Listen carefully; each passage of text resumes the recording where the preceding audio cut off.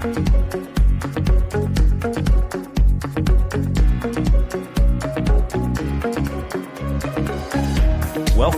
to the Perspectives with Catherine Toon podcast.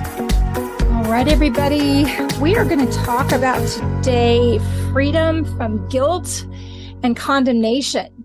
And, guilt and condemnation feels crappy, right? We hate it. We hate it as people. And, we were meant to be free, but we were also meant to have a conscience. And, usually when we are dealing with the issue of sin, and I would define sin as a false way of being, right? A false identity out of which our behavior sucks, okay? And we do sinful things, because you were made in the image and likeness of the one who is perfectly holy, and you were made without spot or blemish. And being born in a world that is fallen, we learn ways that stem from this concept of being separated from God, where we violate love, right? Because if you're one with God, when you think about this, if you're completely one with God seamlessly, not because of your behavior or even your choice, the word talks about God choosing you before the foundation of the world. So it's not even your choice, but you come in the factor of agreeing with his choice. He chose you. Jesus said, you didn't choose me, I chose you, to bear fruit that remains. And how do we bear fruit that remains is by choosing him back. So in the places that feel disconnected, what do? That's the issue of being an orphan, right? Where we feel disconnected. We don't have a father, or we have a distant father. We have an angry father, or we have a father who's all about performance. We have a father who's good until he's not, right? And so we have a father that kind of looks down on us, that we're kind of a second-rate child, black sheep, whatever, and we're not really sure that we're accepted. And if you're not accepted and loved in the ugly, struggling parts, you're not accepted and loved. And I'm not saying that the ugly parts, the sinful ways of being that cause sinful behavior are good. I'm saying they need a savior who heals us so that we remember who we are and our behavior comes up to that level. And so in this place where we violate that, we start to feel guilt. In the place where we violate that, and maybe we feel guilt, but then we go on further, we feel condemned. And there's a difference between guilt and condemnation. Guilt is, I did bad, like I really did, and I feel badly about that. Condemnation is, I am bad. Right.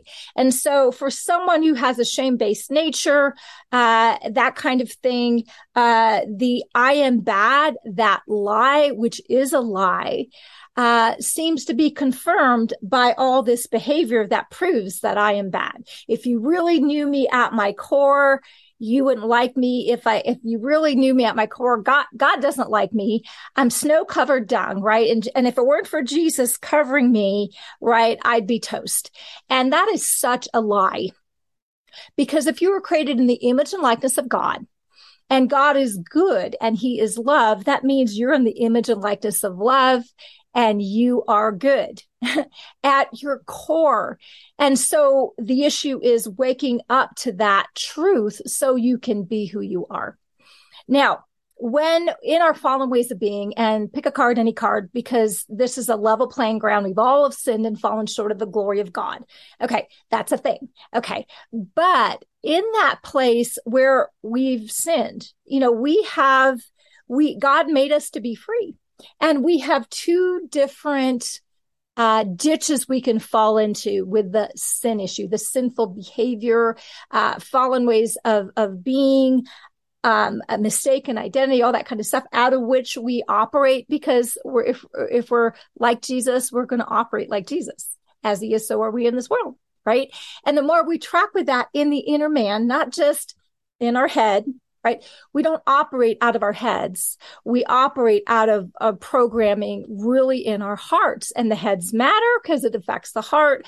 But the truth is, your subconscious realm, your heart realm, moves a whole lot faster with your default programming than your head realm.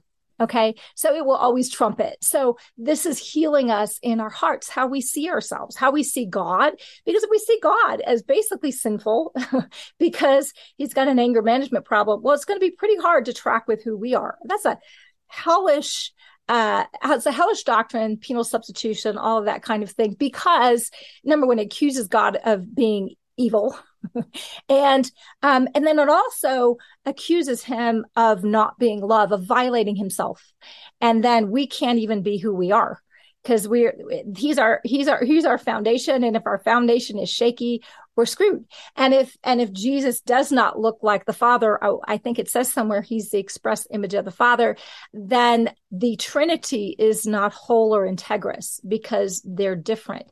Now, this is the issue. They're the same, but distinct, right? They're one, but distinct. So, but distinct. So if you've seen me, you've seen the Father. So if you've seen Jesus and he looks lovely and he looks like truth and he looks like forgiving, keeping no records of wrongs, that's what the Father is. Okay. And so any part of scripture that does not line up with that is a veiled scripture, right? Is a misunderstanding. Why? Because that's who God is. He's light. There is no shadow of turning. He's not light except for when he's dark. Or we're not calling evil good. We're just good is good, right? And we're not calling darkness light. No, he's light. And so all of that. So just to help you with the God piece. So getting back to what I was saying, two ditches we tend to fall into. We tend to fall into guilt and condemnation. I'm bad. Or we tend to fall into there's no such thing as sin.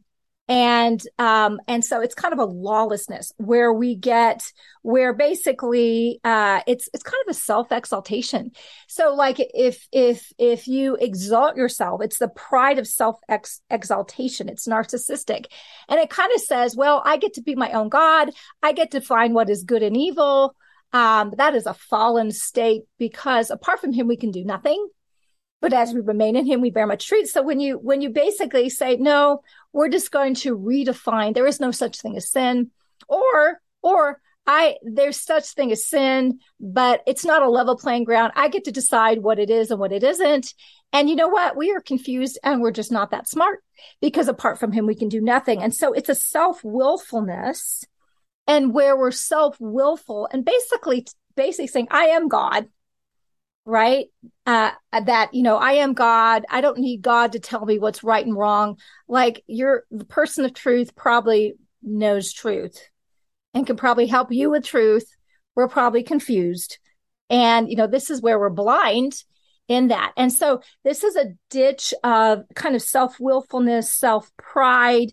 And the truth is God, the place of safety with that, because ultimately God wants to heal your heart so you can trust yourself, but not apart from him. Okay. So this apart from him business, in the pride issue leads to a lot of crap. And this is where we get narcissistic, right? And so God will have humble, dependent kids. And if you look at Jesus is humble. And also he's interdependent with the Trinity. And that's how we're made to be in the image and likeness of God, to be humble, but dependent. And then you have the other ditch of guilt and condemnation. Now, first of all, just want to say something. Jesus actually did something on that cross. He did a lot of things on that cross. Number one, he showed the nature of the Father who sacrifices for his kids, right? This is what love looks like. Sacrifices for the kids that rebel against him, that insist on, in our rage and our wrath, to take it out on a sinless human, that kind of thing. But he insisted on doing that because going down to the depths of our depraved ways of being. Notice I didn't say identities. We're not depraved in our identities, in the essence of who we are. We're the essence of in the image and likeness of God. He's our Father. So little g God to big G God. We're not big G God. We're not the narcissist thing, but we are a little g God, which means we look just like our daddy, right? By design, by his design, right? We didn't create ourselves. Okay, Mr. Narcissist, we didn't do that. Okay, so, but in the place where we tend to fall into condemnation, Christ said, let me think. Oh yeah, Romans 8:1. In Christ, there is no condemnation. There is zero, nada, nothing. So Romans 8:1-3, Passion Translation, it says, now the case is closed. So which means there is no argument. Okay. So if there's something in you arguing with that needs to be healed. But from the standpoint of truth, okay, case is closed. There remains no accusing voice of condemnation against those who are joined in life union with Jesus, the Anointed One. Okay. So if you think the loophole is whether or not you're joined to Christ, you don't understand that Christ chose everyone individually before the foundation of the world and actually humanity. Christ didn't just die on the cross for you personally, which he did. He died on the cross for humanity, okay, in toto, all right, as humanity, for the ones who choose him back, for the ones who give him the flying finger.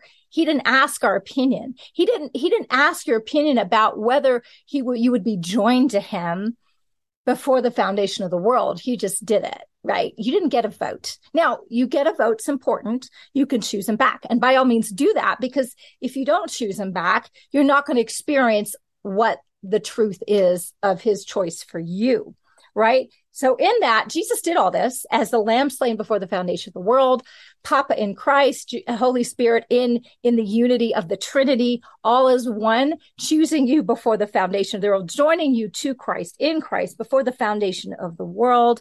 So because of that, and he's made you the righteousness of God in Christ Jesus. So in Christ, you're the righteousness of God. Let me just help you. You're never not in Christ. There are times in your mind when you feel separate, but that's called delusion. Okay. That's not called truth. That's called a lie, because you're not that powerful to separate you from the one who loved you and gave himself up for you. That is such an eternal, I can rest. So in the ways where I'm stupid, I'm blind, I give God the flying finger because of what's happened in my life, whatever, or whatever. Okay. I can't separate myself. I'm just not that powerful. Isn't that great? But I can be separated and alienated in my mind. And that's where you experience hell. Let me just help you. That's where you do experience condemnation, because in your mind, you feel separate, but it's a lie, because you're not. God didn't separate himself. If he's omnipresent, that means he's in all creation, including all of his kids. And he's trying to reconcile the world to him. That is his job, right? God's not reconciled to us. So we need to be reconciled to him in our minds, in every place that feels separate, in every place that feels unworthy. Lie. Okay. So there's no accusing voice of condemnation, because those are joined in life union with Christ. That's everybody. The Anointed One. For the law of the Spirit of life flowing through the anointing of Jesus has liberated us from the law of sin and death. So there's a law of sin and death. That's us operating as if we're separate. We don't know who we are. And because of that, we do sinful behavior. And in that place, we reap death, because there's no life outside of life. God is life. There's no truth outside of truth. God is truth. So it's all in our minds and our ways of being. And it can be a real stronghold, meaning it has a strong hold, but it doesn't mean it's truth. Okay. For God achieved what the law was unable to accomplish. Why? We couldn't do this, because of the law was limited by the weakness of human nature. What is the weakness of human nature? In our flesh, in our fleshly realms that operate as if we're separate from God, right? And so we couldn't get there from here, right? So there's no accusing voice. We need to choose him back. We need to get the feeling that the accusing voices we have are our own voices or other voices, but it's not the voice of God. And so God wants to heal. Neither do I condemn you. Now go and sin no more, right? The woman caught in adultery, right? So what was the first thing? It's like, nope, I'm not condemning you. Yeah, you totally did that. You're broken. You didn't know who you are. You were looking for love in all the wrong places. You feel like a piece of crap, so you act like a piece of crap.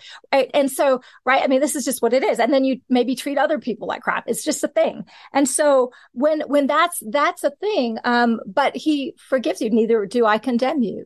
Now, when you're not condemned, now you can go no sin. Why? Because you're finally connecting with who you are. You were uncondemnable because you were in Christ. He chose you. He called her a daughter. Do you realize she didn't actually choose Jesus, right? She didn't say, hi, I want to follow you.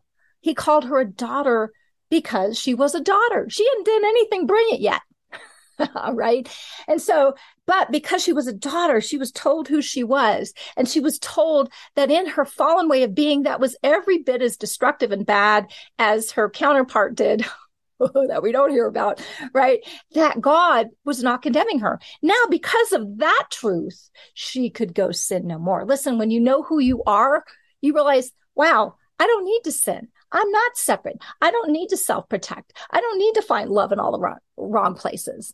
I don't need to steal, kill. I'm so adored. I'm going to be provided for. I'm going to be protected. I'm going to be healed. I'm going to be delivered. I'm going to be provided for. There's nothing that is in Christ that's not available to me because I'm adored. I'm one with God. I'm not condemned. My sins are cast from the east, from the west. Love is keeping no records of wrongs. Yeah, but we tend to. And so sometimes we need to forgive ourselves. We definitely need to do that because we violated our own conscience. Listen, if your conscience is bugging you, it means that you probably have a good one. Either you have false guilt, got to talk to Jesus about that, or you have true guilt, which you probably need to talk to Jesus about that too. Receive his forgiveness, forgive yourself, let his blood cleanse your conscience of where it's been violated so you can go sin no more. See, this is all about you being uncondemnable in Christ, right? Uncondemnable in Christ. And the guilt thing is a forgiveness issue and receiving that forgiveness. And then, wow, you might adore him back. You might learn to adore yourself and treat yourself as if you're worthy of not having to sin, not having to have these fallen ways of being. Why? I'm not separate. I'm adored. Why am I doing that? It's like eating dirt. I don't want to eat dirt, right? It's not attractive.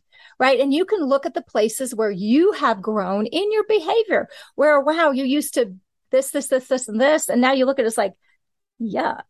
Right. Because you've grown in who you are and understanding who you are and understanding you can get your needs met in Christ and the seen world that he is a conduit through. And that you don't need to sin in order to get your needs met. And you can be who you are. And so you can live with a guilt-free conscience. You can live uncondemnable, which is how God designed his sons and daughters to live. Anyway, I hope this has been a blessing for you today. I'll have to see if I'm going to do part 2 on this. There's so much richness here. If you want more, I do have a blog at catherinetoon.com. You can read more about it. It was a couple parts. It's really good, actually. I think, so good. And I am going to run. Have a fabulous, free, happy day. Love you. Bye-bye. Thanks for joining us on this episode of Perspectives with Catherine Toon. For additional information and resources, please visit catherinetoon.com.